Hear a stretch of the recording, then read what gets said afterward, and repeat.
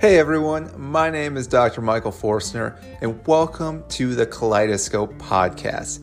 This podcast is dedicated to anyone that's suffering with ulcerative colitis or Crohn's disease or any type of GI issue. Our goal is to dive deeper into understanding things that can help us improve our GI system. So join us each week where we dive deeper into anything that can be beneficial for us.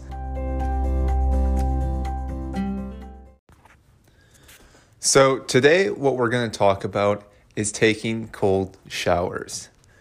Now, you've probably heard of this before, that taking a cold shower can be really beneficial to your health. Well, my goal was to take a cold shower for a month. So far, I'm only a couple days into this, but again, I'm already feeling some of the benefits with the cold shower. Now, obviously, I'm still having some issues with my ulcerative colitis, but one thing I'm noticing with the cold shower is actually having a little bit more energy. Now, someone that has ulcerative colitis, it's common, maybe it's with Crohn's as well too, I don't have that, but I'm assuming it might be the same, is fatigue and energy level. Now, throughout the weeks and days, I definitely feel some highs and lows with my colitis.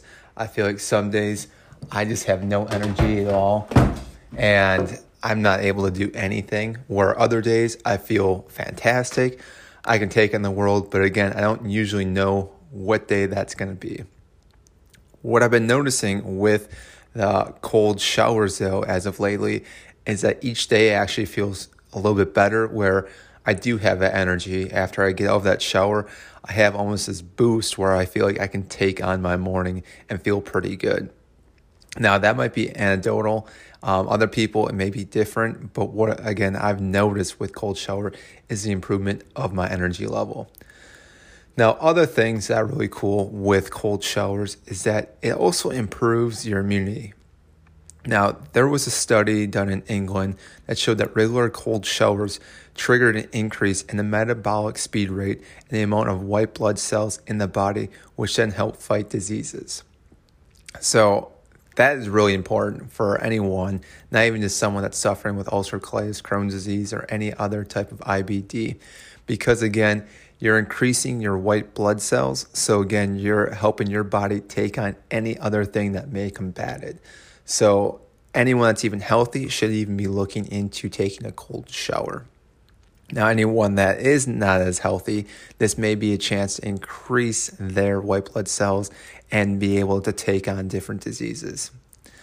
The other cool thing with a cold shower is that it gives better circulation. So an improved circulation means better overall cardiovascular health. Along the benefits of taking cold showers is a good blood flow. It allows the blood to rush down to organs to stay warm. Now, getting the blood flow to different parts of your organ system is going to be huge. So you're going to get more nutrients sent to, say, your GI system, but you're also going to be able to transmit those toxins that are sitting in there, and they're going to be able to be moved as well because of that blood flow, which again is going to be huge. So again, it's going to help your overall health. The other thing that I had noticed as well, and I've read about, is that it helps drain the lymphatic system. So cold showers help boost the activity of the lymphatic system, which works out to carry out the waste from your cells. So again, I kind of talked about the circulation, but that also goes with the lymphatic system. So this can also reduce the risk of infections as well. So all three of those things are really going on all at the same time while taking a cold shower. So that is why I think it is important, if you haven't taken a cold shower, some tips I have for you is that you kind of just have to jump right in. If you think too much about it, you're not going to do it, and you're going to not stand in there for very long. That's the next point, though, is that you're going to have to keep building your tolerance up for the cold shower. So the first shower you probably take, you're probably going to be only in there for 30 seconds, and that's going to seem like a lifetime because your body is not used to that shock of that coldness. So you're going to want to do jump out, like almost like a fight or flight. So your body just reacts so quick to it that it's hard to sit in there. But over time, you're going to keep building on that and allowing your body to sit in there a little bit longer and a little bit longer.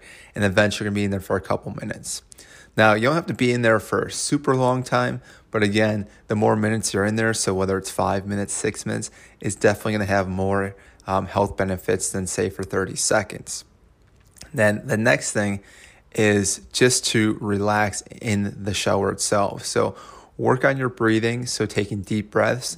That's definitely going to help as well for yourself so that you're able to take on the cold water itself. Now, the last few things I also want to mention with the cold shower is that when you're doing the cold shower too, I personally like to have a towel and everything next to me so I can then change right away. Some people think that it's better to relax after you've taken the cold shower and just kind of let the air around you warm you up a little bit. That may be different for each and every one, but I usually like to start warming up right away. That may make a difference, but again, it's something that I think you have to just do yourself and figure it out. So give a cold shower a shot. Again, it's not something that's going to help cure this disease, but it's something that may help improve it. So whether you are having a lot of symptoms, this may subside some of those symptoms.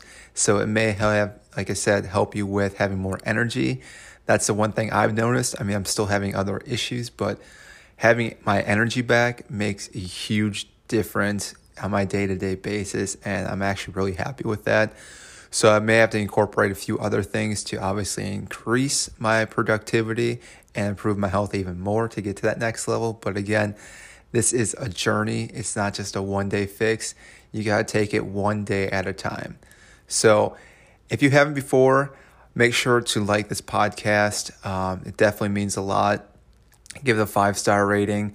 If there's anything else, send us a comment about what you want to hear, what you want us to talk about, and we'll go over those topics. So, as always, stay healthy, my friends, and we'll see you next time.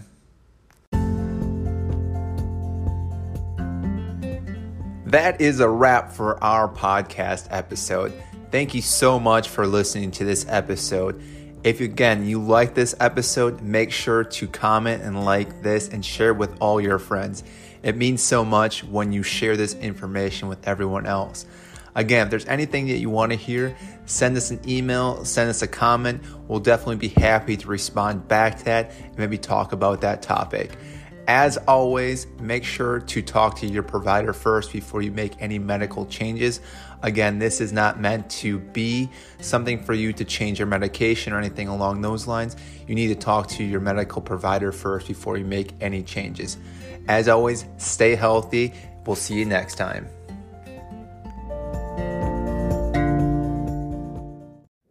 The information provided is more for informational purposes only and is not intended as a substitute for advice from your physician or other healthcare provider. This information is not to be used or relied on for any diagnostic or treatment purposes. You should not use this information for diagnosis or treatment of any health problem or as a substitute for medication or other treatments prescribed by your physician. Please consult your healthcare practitioner before embarking on a diet, fast, exercise, or supplement program. Thank you.